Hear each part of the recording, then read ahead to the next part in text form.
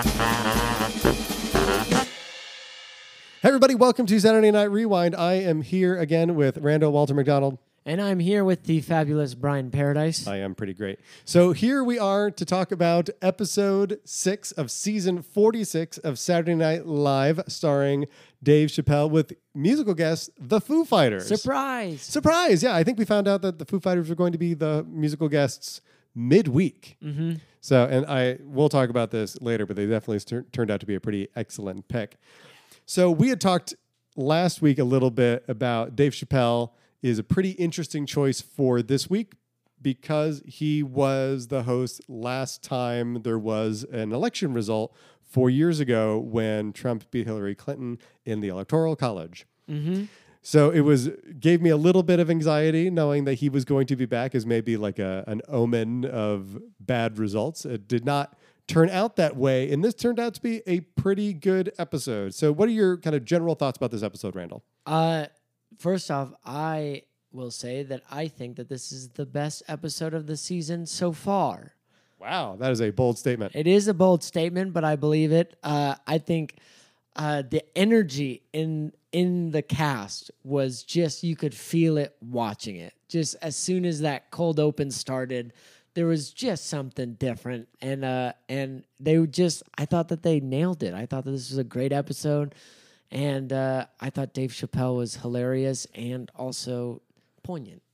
Yeah, I think we're going to disagree a little bit on the overall quality of the episode, but I think that Dave Chappelle was an inspired choice, and he was predictably transcendent. Yes, he was so good. Yes. And so we'll kind of talk about that as we get into it. I think that there were some things, it was interesting, like how do you write this show?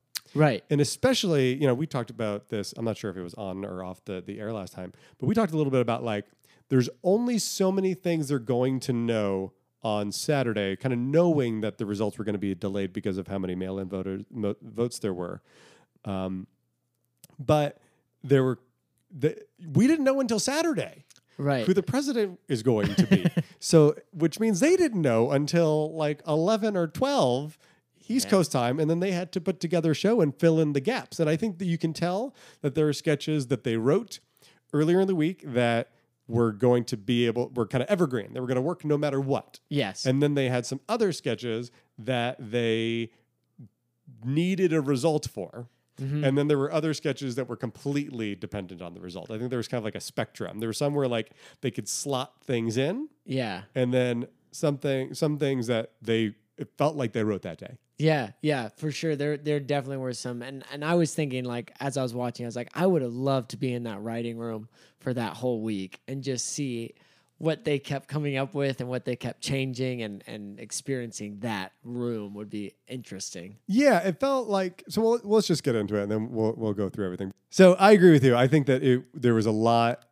It was a very good episode, and Dave Chappelle was a great choice. Yes. And I think he's somebody that probably I wouldn't want to see every year because he brings such a different energy to the show. Mm-hmm. I want him to be a treat.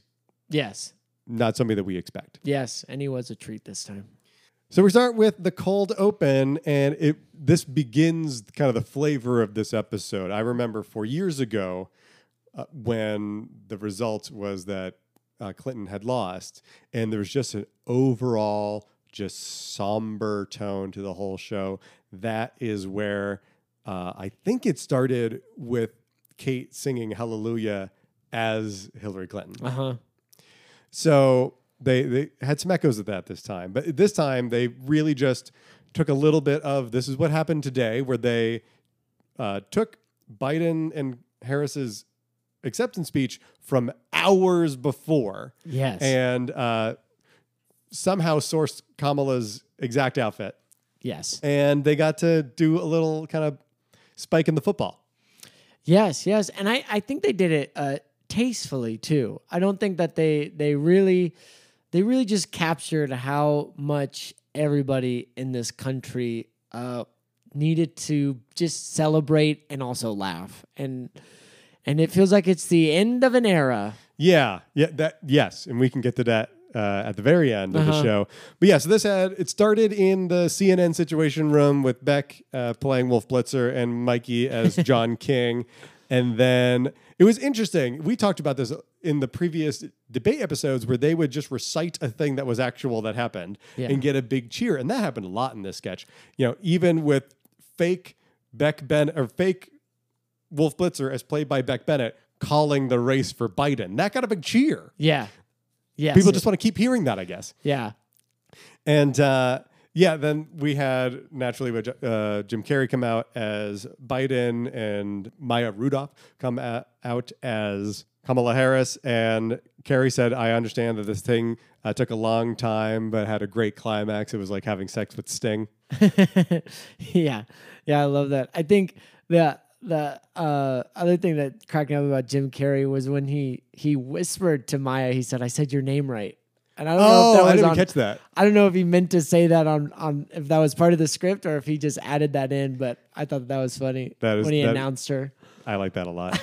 But yeah, so basically it was interesting. They were giving acceptance speeches and getting reactions as if they were as if they were the real people giving their acceptance speeches. That says how much that audience in the studio wanted to hear that. Yeah, and this is one of those, again, when I was watching throughout the week, I was like, are they on SNL, are they just going to repeat again what's happening, like Trump not conceding and all that? And then as I was watching it, I was like, you know what? If they repeat it, I'm fine with it. If they just repeat, and they played with it a little bit. I liked Maya changing it to like, she started talking about how Kamala was talking about little girls and what they're seeing. And then she was like, and if your mom's, crying right now, it's because she's drunk. And that was like a nice little twist on it. Yeah, and I actually watched those acceptance speeches earlier in the weekend, and so they did a good job of it not being exactly the same thing, which I liked a lot.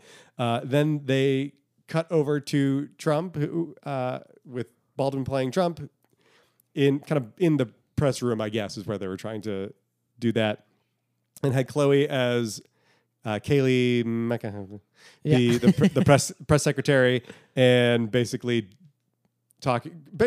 embodying his tweets of don't and then continue to count the votes, kind of depending where they are. I like that she showed showing them the electoral map, but it was actually the COVID infections about how bad they are.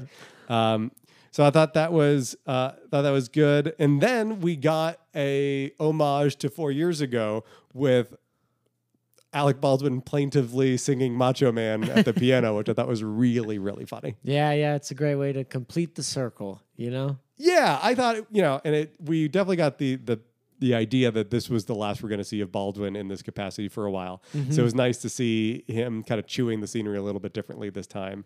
And then basically the big button to this sketch was Jim Carrey doing his Ace Ventura loser as Biden. It was perfect. I mean, I loved it, and I think the audience loved it, and he just milked that. Yeah, as a child of the 90s, I unfortunately had this spoiled for me because I was on Twitter and I saw Biden and it said like loser. So I had lost a little bit of the impact, but it was cool. It was interesting. Like he's just using Jim Carrey using this character that he's known for to kind of twist the knife a little bit was really interesting. Yeah.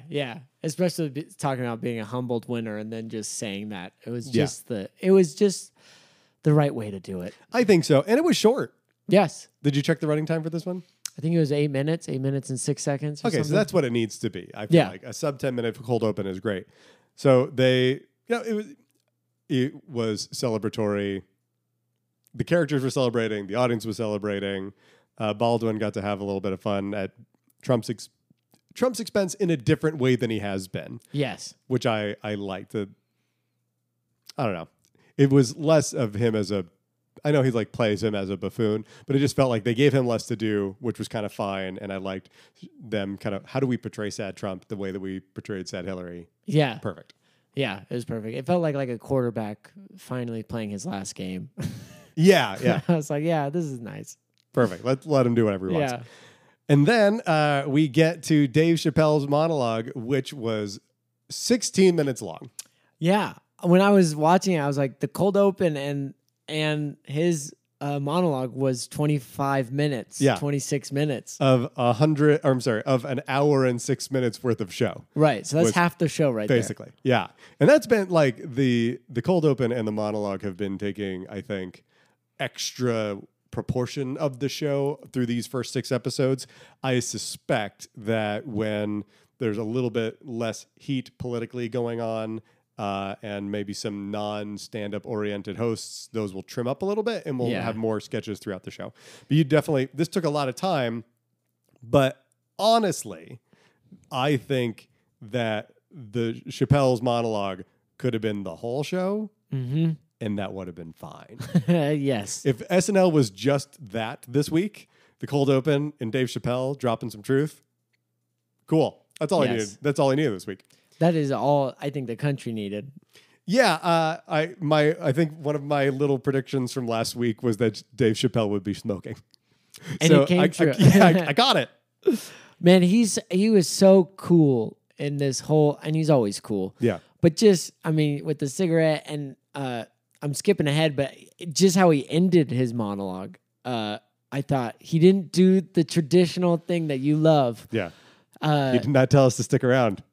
He just said good night and then flipped his mic, and I was like, that was the coolest thing I've ever seen. Yeah. So, yeah.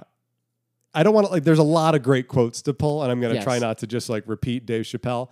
But what was great is that the crux of his thing was, poking fun a little bit at the president. And what I like about the way that he kind of talks about the world is that he'll be like, I know it's sad, but it is also hilarious. Yes. And he did a couple of those this time. And he will go into some dark places and bring you along with him and make you laugh. And that is, I think, his real talent as a comedian. He's so bright, and he will make you essentially accept a premise that would be too taboo for another comedian, but he gets you in a place where you're laughing about Freddie Mercury contracting AIDS. He can do that. Yes, he can. And he can make you laugh at a woman making less money. Mm-hmm.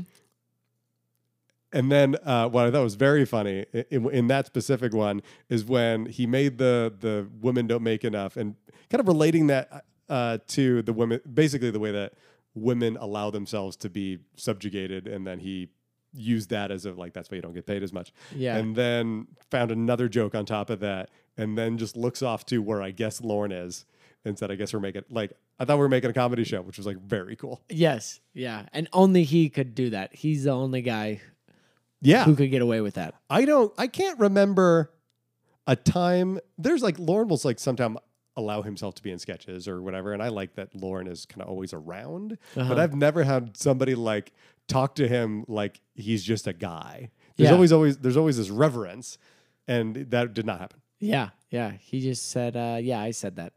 And it's funny. Yeah, and I think that's why he's so good. Is that he really he knows what is funny, and he knows how to work a crowd, and he knows how to get you to kind of see something. And I thought that you saw that throughout. And what I really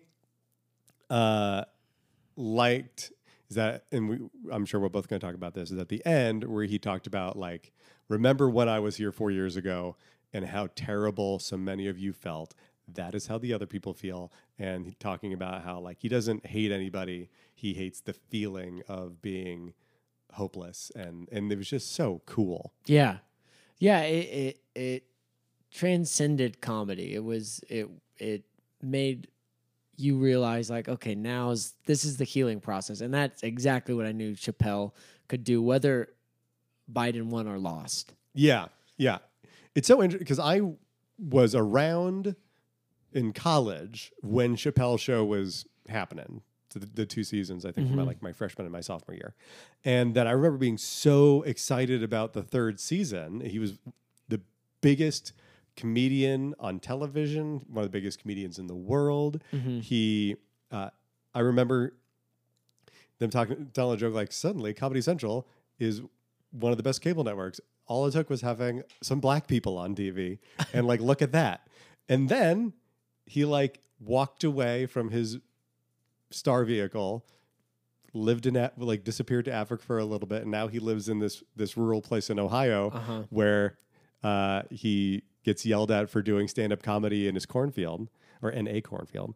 And it's just there's so few comedians or people, entertainers, that can be at the height of their stardom, completely walk away from it, destroy relationships with people. Like his co-writer Neil Brennan, they had a big falling out.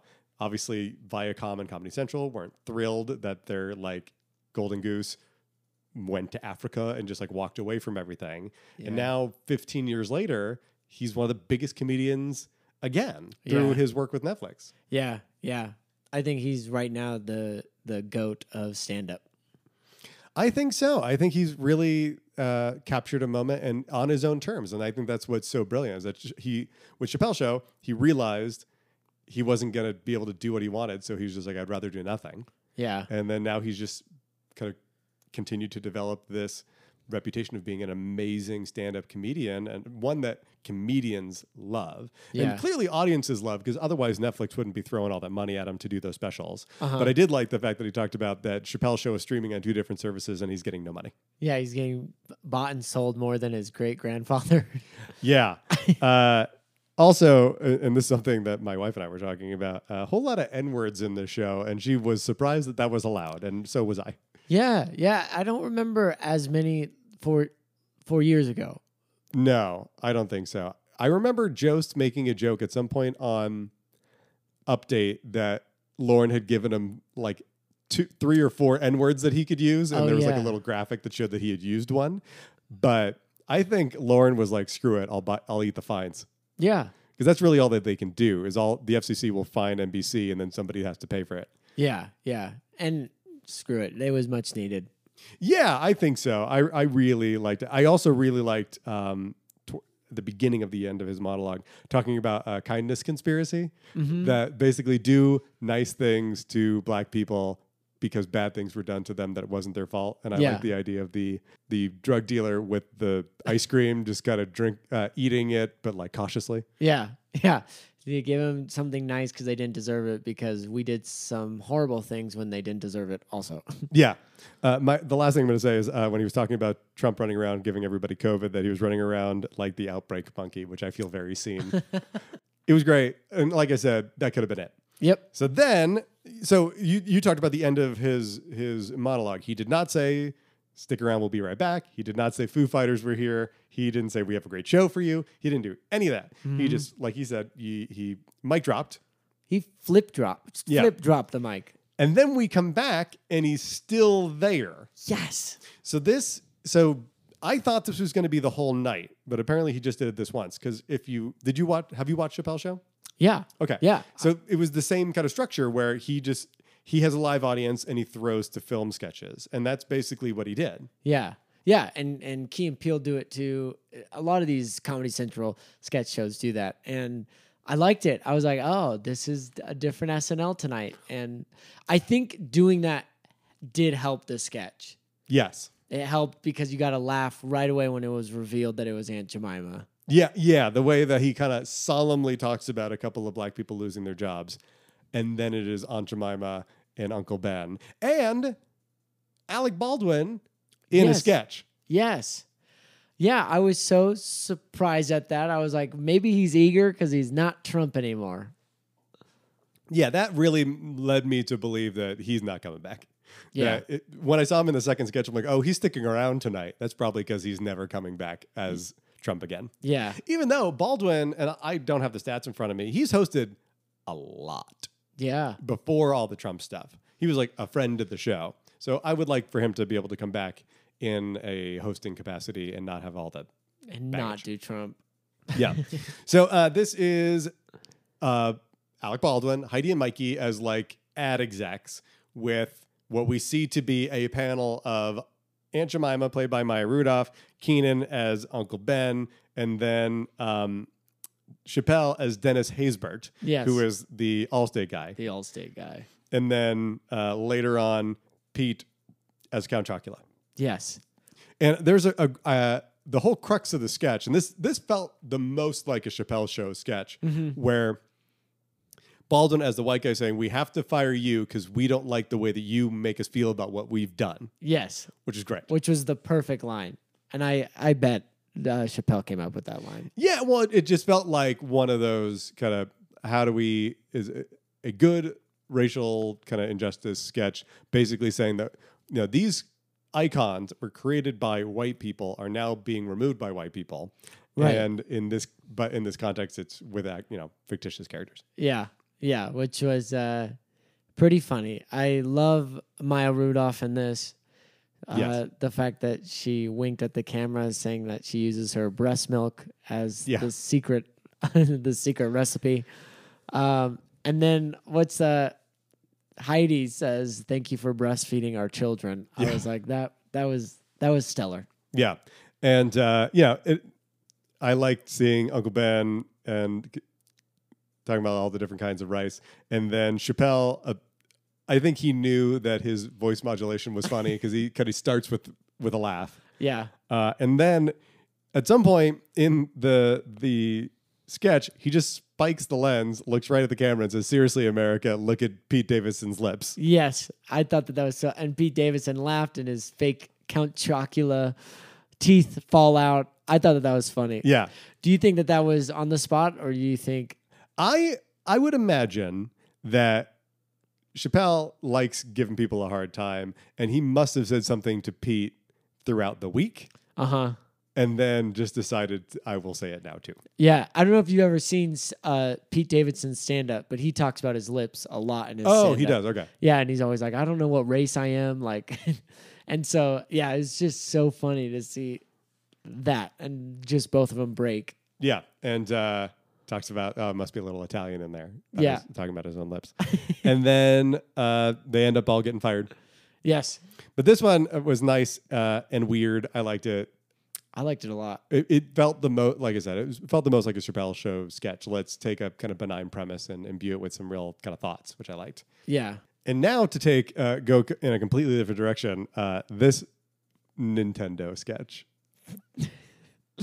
You tell me about it. Okay, so again, this is a very Kyle Mooney sketch, and the thing about this sketch that is fun. So they're celebrating the 35th anniversary of Mario. Yeah. And they're kind of talking to these gamers and interviewing them the first time they played it. And these two gamers, Kyle Mooney and Mikey Day, they had an incident where this guy fell on his where Kyle Mooney's character fell on his ball sack and they popped. And that is the joke. And that is a joke. And it was one of those things where it's not that funny, but it is funny if you just keep hitting it. But that wasn't even the funny part to me. Okay. The funny part to me, the part that kept cracking me up, was Keenan coming right after and being like, it was Keenan requesting to not come after them after each time they were interviewed. Yeah. You know what's funny? So the thing that took me out of it immediately was when they said they were riding their bikes to Target. So they said we were riding our bikes to Target, and then I paused my television and I looked up the history of the Target Corporation because I'm like, I was quasi alive in 1985. I was a year old, but I was like, I had never heard of Target until the early 90s. I guarantee that was not a thing. So then I looked it up, and Target started expanding across the country in 1982. But they were certainly not like, if you polled any number of 11-year-olds in 1985, where are you going to purchase your copy of Mario Brothers for your Nintendo Entertainment System? No one would have said Target. They were like, I'm going to Walmart or like Sears or Toys R Us or whatever. It just cracks me up that like the historical accuracy of this sketch is what bothered you. That was the beginning of the end. So, and then he hits he has his injury. And I think the thing that I didn't like about it, because I'm fine with weird and I'm fine with like, this is such a not joke, it becomes funny. I think what I didn't like is that Mikey's character was essentially a bad improv scene partner. Right? So if this was an improv scene and Kyle's like, oh, it wasn't a big deal. And then Mikey was like, but actually, no. It was. It's just felt like, which is like the opposite of what you're supposed to do. Like in improv, you're supposed to agree and accept premises and stuff. So I think that I also didn't like that. Okay. I think and then my other frustration, sorry, I did not like the sketch at all, was the SNL gets in these traps where it's like, let's all stare at the weirdo. Yeah. And that is what this sketch was. Because I did like, in performance, Keenan being like, why are you making me go after this guy? Come on. Yeah. He does a good job of underplaying things. And I think in his like lower third Chiron thing, it was like some video game historian. Yeah. Who was just like, I can't. So I thought I liked his performance, but basically there's what Kyle's character got hurt. Mikey does not seem to be like a supportive friend. No. And they were going to this fictitious Target in 1985. And then and then everybody is just like aghast at this child that got hurt. Yeah. There was just like nothing there for me. Yeah. And again, I'm a big Kyle Mooney fan.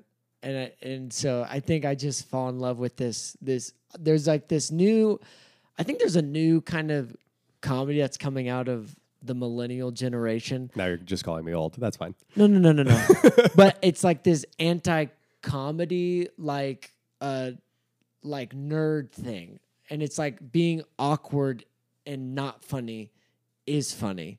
And like, that's what Kyle Mooney does a lot. I've got like other comedians that I love, like Gabriel Gundacker, all these people, like they do awkward comedy.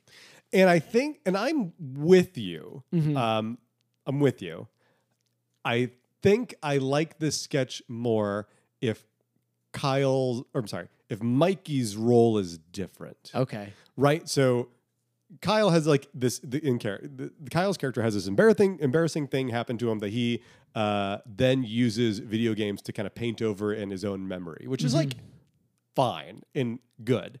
I think just having the like bro-y, confident guy dunking on his nerd friend, I don't like. I love the Good Neighbor flavored stuff when it's Kyle and Beck and they both kind of suck. Yeah. I'm into that. Yeah. So just like it being a sketch in that everybody is tap dancing on Kyle's non-existent testicles is, I think, my problem. Yeah. Because I just like don't like cruelty, and it just like it was a sketch about cruelty. Yeah. The whole sketch was definitely punching down on his character. Yeah. But I think Kyle Mooney loves to do that, and his blank look into the camera is one of the funniest things I've ever seen. Yeah. His, this like, also I'm pretty sure takes the role of the product placement sketch. Yes. I think you're right. Because they used Nintendo, they used Mario, they used their official Mario 35th anniversary graphic that they've been using. Yeah. Which I think is hilarious. So like good on Nintendo for licensing this thing and like clearing this sketch. I just wasn't for me. It definitely wasn't a Target placement because they knew nothing about Target. Clearly.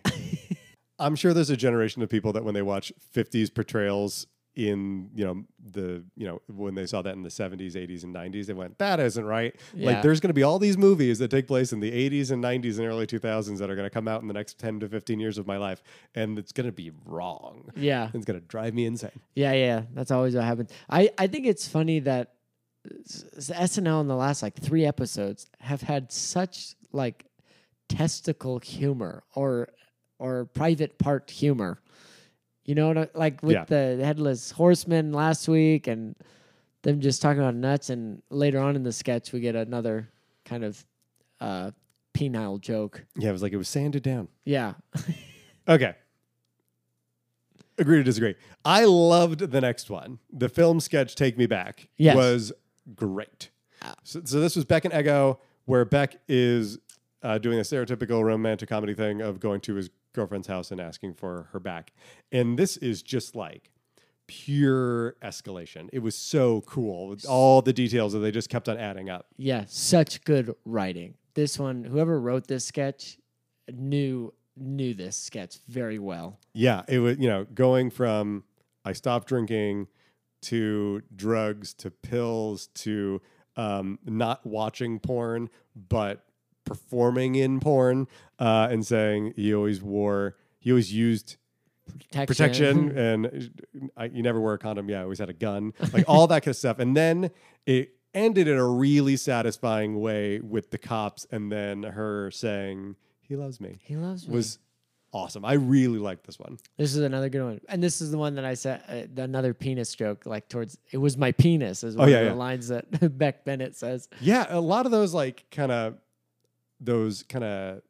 Archer does this a little bit too, where they say a line, build on the next line, and kind of change the meaning a little bit. Yeah.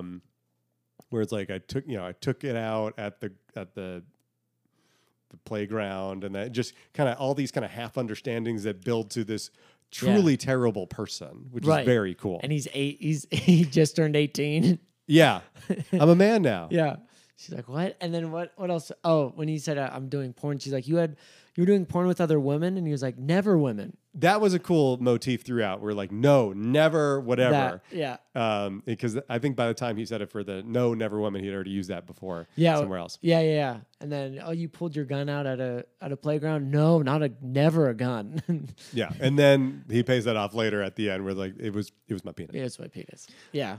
Yeah, it was a great game. Great. I mean, just such a well-written sketch. And short too. Like it like established its premise, which was very simple, and then just went nuts and then ended kind of abruptly. I thought it was very cool. Yeah. What do you think of Ego as a performer? I'm glad you brought. I think she's pretty bland. Yeah. I think she's really bland, and I'm really sad to see that because I want to see her audition for SNL. Yeah. I would like to see that because I want to know what her strengths are because maybe they're just not using her in the right sketches. She was all over the show tonight. And I didn't see any place where she was really shining. Like, I'm glad for like representation reasons she's places. She's in more sketches. But I really liked Sashir Zameda when she was on, and not that like there can't be multiple African American women, but like basically they hired Ego Wodum because they lost Sashir Zameda. Yeah. And I just thought that she was such a better performer. Yeah. I think she's just more interesting. Yeah. And I think, I don't know if she doesn't step up, does she get let go maybe next season? Well, she's a regular though. She's not, it's really hard for that. Like sometimes if you're a regular, you're kind of leaving or you're getting fired. Yeah. So I guess that's possible, but I think you're more likely to lose your job if they're not using you than if they're just using you when you're not that great. Yeah. I like that they're using her a lot. Clearly, she's talking to the right people. They're trying to get, that's part of the game of being an SNL cast member, of getting people to write for you or you writing for yourself or whatever. But like, could Punky not have been in any of those places or literally any other cast member that's going to kind of be a better scene partner? Yeah. She was great in the film sketch. So maybe that's her thing. Maybe she's not a good live performer. Yeah. Because in the kind of two news things that she's in later in the show, it's like there's nothing that she was doing that Heidi or Chloe or Melissa or New Girl Lauren or literally any of the other women in the cast could have done better. Or men could have even done it. Right. Like there was nothing.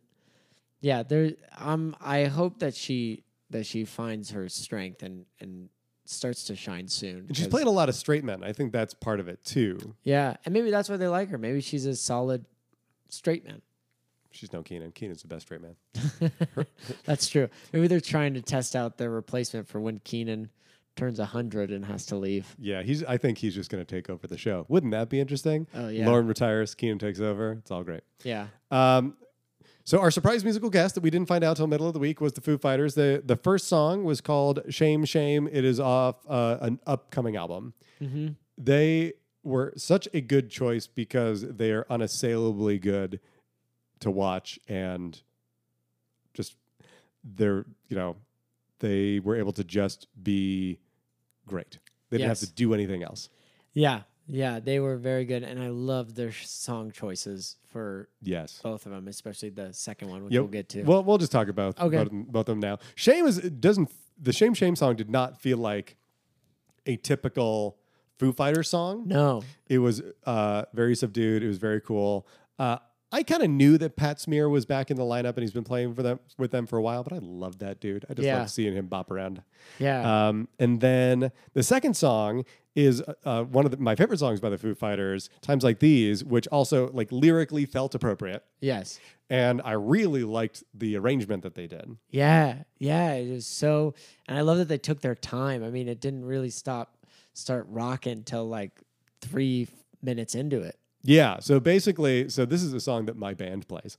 And so, it's a pretty upbeat rockin' song. And they basically didn't start playing the song as they normally do it until after the second chorus. Yeah. And then they just kind of exploded. And what I think is cool about Foo Fighters is because they clearly like the show.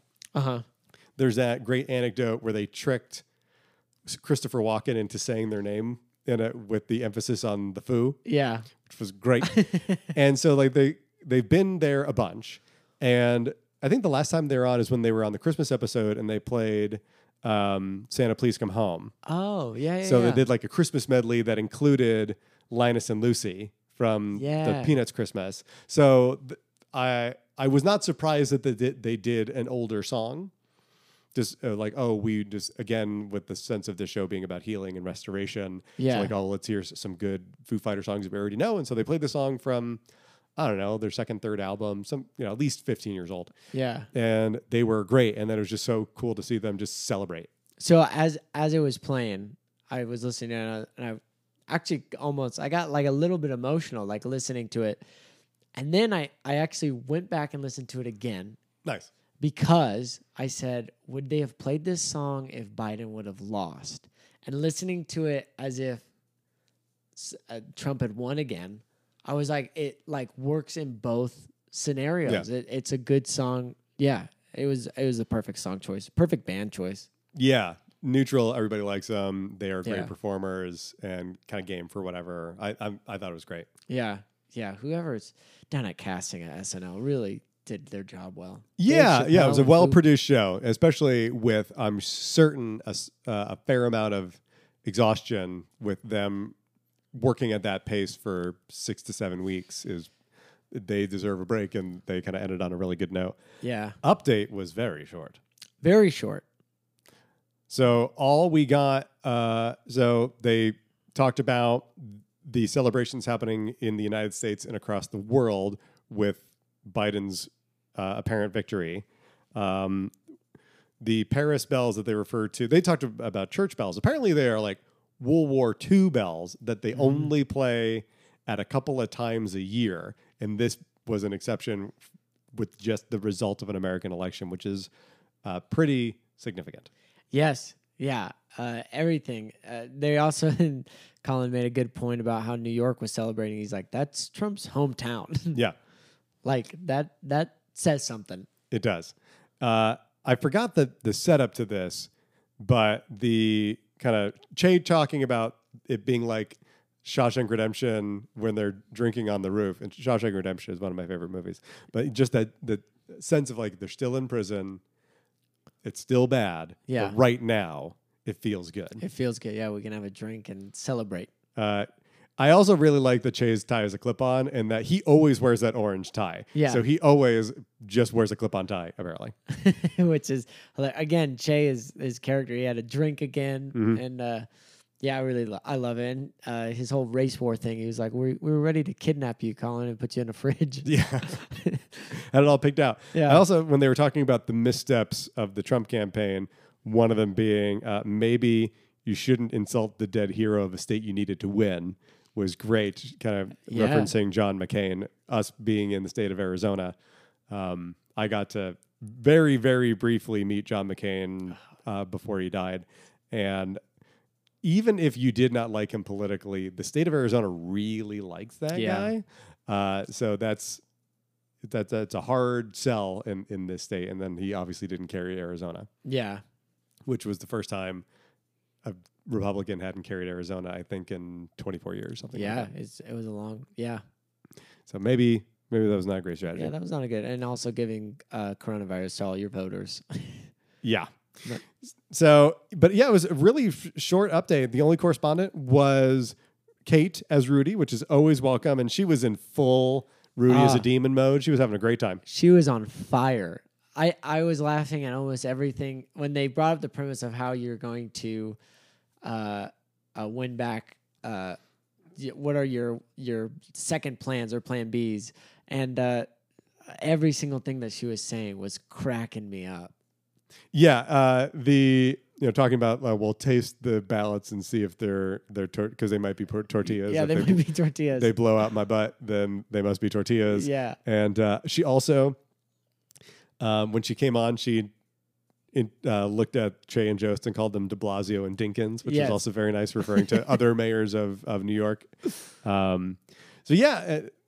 She was great, I think, but I was worried that was the only time we're going to see her. We turned out that wasn't the case. Yeah. But she is so good, and she is such a great where she can like embody, kind of use her vitriol for these people, and kind of making this really interesting characterization the same way that she did for for Sessions, for the way that she portrayed Jeff Sessions, where an interesting impression, but really meant to denigrate the person she was in embodying. And she does the same thing with Giuliani. She just makes him a ghoul. She does. And she gets his lip thing down. That's what creeps me out. But it's also hilarious. And she kept like putting her head down and then coming back up. The whole thing was hilarious. And that was it. Yeah. So it was just a few jokes about the election, and then Kate is Rudy, and then that is up for update. It's probably the one of the shortest updates in recent memory. Yeah, and I think that was. I think there is two reasons. First off, I think because Chappelle's monologue was so long, but I also think that we got a lot of news already. I think like we've all been watching the news, and so to do more news segment bits might have been overdue or overdone. That's a good way of putting it. We get it. Yeah. Well, we're up to date for the weekend. Yeah. We don't need it here anymore. So then the way the show ended was really interesting. We get back-to-back sketches that are anchored by a news show. Yes. It felt like there was a sketch that was meant to be between the two of them. Mm-hmm. Because in both of these sketches, one of the desk correspondents is Ego. Mm-hmm. So Ego is in both Atlanta and Washington, D.C., or whatever the first city was. So she's in both of these news desks. But we'll start with the first one. So the first one is, this felt like a sketch that had literally nothing to do with the results of the election. Yes. This one and the mascots one earlier. Those two could have definitely happened no matter what the results were. The Beck one too. The film sketch. Those are all written earlier, it feels like.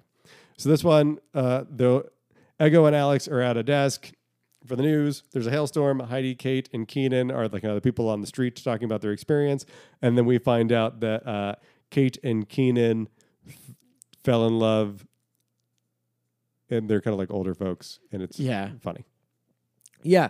It kind of has in a different way. It has this type of premise as the Super Mario Bros. One, because it's this, they're trying to talk about one thing, but then there's this other story that's going on, and everybody else can't focus off of that. Yes, I think the distinction for me is the Mario Brothers one, there was a character that was like the butt of the joke. Yeah. This one, it's funny watching the anchors try to get them back on track, but they are just telling their own story. Right. And then as an audience member, you're kind of like pulled in a little bit. Like, did they kiss? Did they did kiss. Oh, they felt, And then you think Heidi is kind of out of it, and then she also chimes in like, well, yeah, they're both my friends. So what does this mean? I don't know what to think. Yeah. Check back with me later. So I thought that was just like, it was really sweet.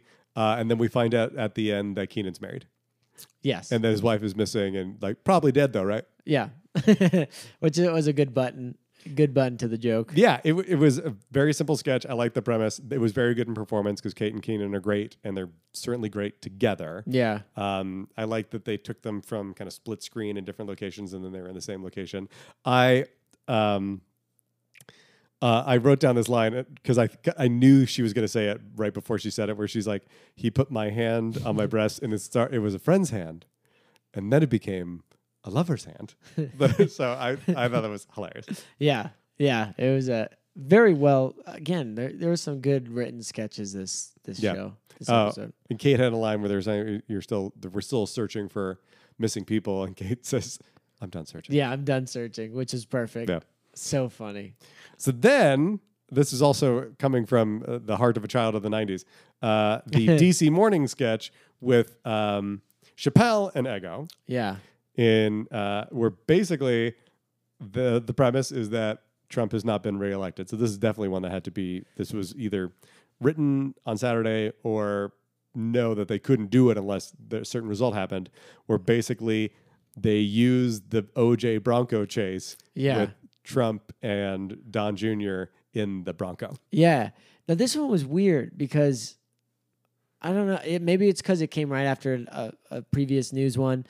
It was only 2 minutes and 40 seconds long. It was very short, yeah. Very short. It almost seemed unnecessary, but I think they could have cut this sketch. But maybe, you got 3 minutes. How are you supposed to fill the show in that amount of time, Yeah, it was this or just have it end early, which they don't like to do. Yeah. But yeah, this felt like, again, it felt like there was a different sketch that should have been between these two things. And this should have been in the last sketch of the night spot. Yeah.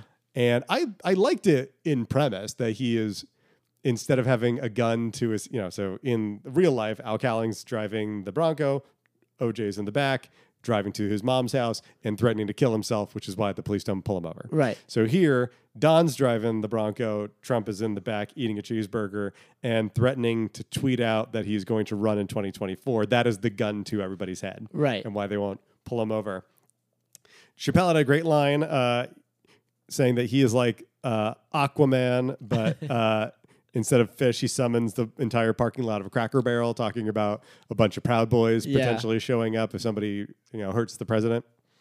Yeah, that was the best line. I don't really have much more to say about this sketch. No, and that's kind of it. So and that's why I think it's an interesting episode, because there were some very high highs and some kind of. I wonder if they would have switched the order to put that one and Super Mario. They switch it. I would have been more tolerant of Super Mario if it was in the last sketch. Because it would have been the weird sketch. It would have been the place where we put the weird stuff. I still wouldn't have liked it very much. Yeah. But I think prominence means something in the order of this show. The fact that was the second sketch of the night, the Super Mario Brothers one, I think is probably part of my problem. Yeah, and it might have been because it was the only solid one that they probably knew that they could do on that night. And so they were like, go ahead with that one. What's interesting to me is looking back at it, I first went, hey, Dave Chappelle wasn't in that many sketches. He's only in 2. And then I counted, there were only 5 sketches. Yeah. A total of, so he was in half of them. Yeah, because he wasn't in the cold open. He wasn't in the film sketch, obviously. He wasn't in the Super Mario Brothers one, and he wasn't in the Hailstorm sketch with Keenan and Kate. So he was just in his monologue and the last sketch and the mascot sketch. Yeah. And that was it. Again, this is why I think it would have been a great episode if it was just like an episode in which he made it Chappelle Show. Yeah. Where let's just let him anchor sketches from the stage and throw to stuff. Yeah. I think would have worked.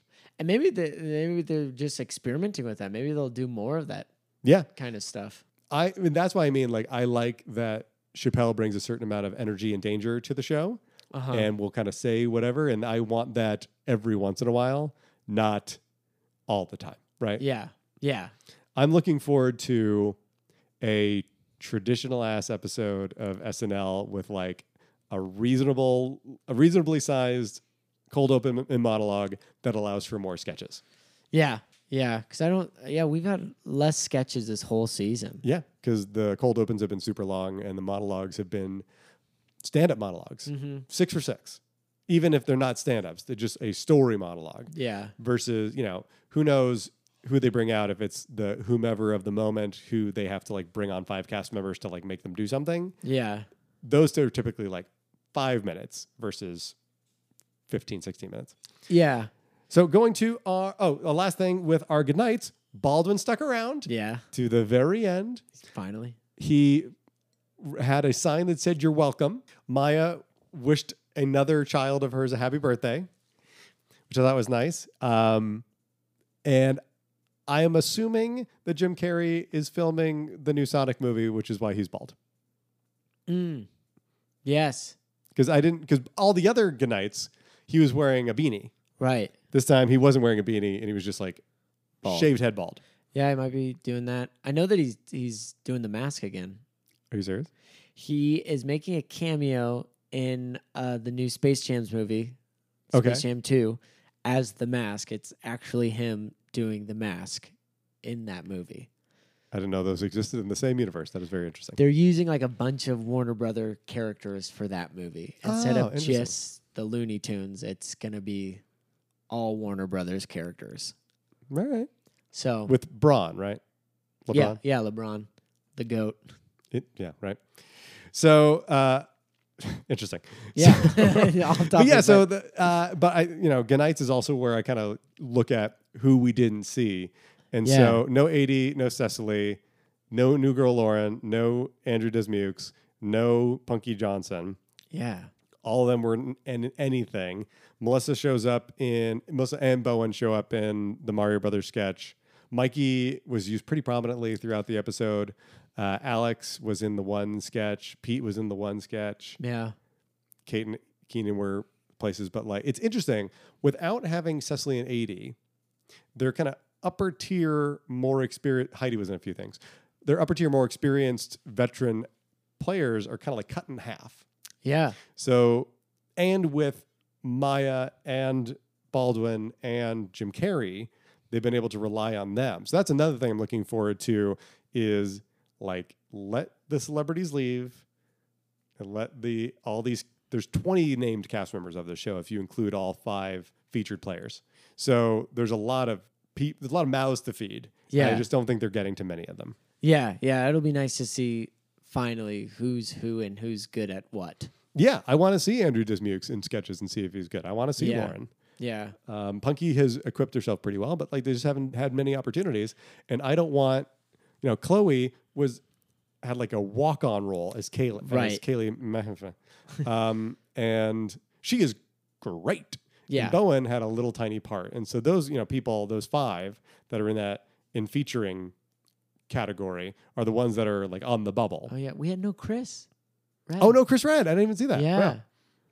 I just thought about that. Another one. So just yet more people that were not around. I wonder why, because I follow him on Instagram, and he was marching in New York on Saturday. Like he was filming himself. So he was available. So he was there.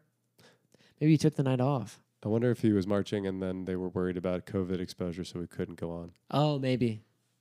Yeah, maybe. Interesting. So that's the episode. So what was your favorite sketch? My favorite sketch was the Take Me Back. Yeah. I just thought it was so well written, so well performed, so well executed. Just overall, a good sketch. If I couldn't pick that one, which I'm going to, I would have said the mascot sketch. Yeah. Yeah, that's my second favorite. Yeah, I think those are the best. Again, half the show was great. Half the show was, for me, was okay. Yeah. Who was your favorite primetime player? Thank you. Not ready for primetime. My favorite not ready for primetime player is it's Kate. I really liked Kate in both as Giuliani and in the Hailstorm sketch. Who's yours? Mine is Keenan. Yeah. Mine is Keenan, just because he was cracking me up in Super Mario Bros. He was hilarious as Uncle Ben, and then again in the Kate sketch. In a night of only 5 sketches, he's in 3. He's in 3 of them, yeah. Yeah, so. Kind of love him. And then our stock up, stock down. Are you buying tickets for the Foo Fighters? Oh, heck yes. Absolutely. There's just some bands where it's like, I need to, when the world returns, yeah, I just need to buy all the concert tickets, and definitely for the Foo Fighters because they're great. Yeah. Yeah, Foo Fighters. I've never seen them live. No, neither have I. I think it'd be cool to see them live. They seem like a very cool live band. I saw that YouTube video of when they brought in Rick Astley and they just did Never Gonna Get You Up. They're just like great collaborators, which is what I really do like about them. Yeah. Just kind of up for whatever. They seem like cool guys too. Well, they were the band when on the first Tenacious D record. Oh, yeah, that's right. So like Dave Grohl played a bunch of stuff on that and it's just great. So then, and then Dave Chappelle, of course. Of course, yeah. I think I have to be in like the right mood for his stand-up. Mm-hmm. So I haven't seen everything that's available on Netflix for his stand-up stuff, but everything that I've seen is very good. Yeah. Did I tell you I saw him live? No.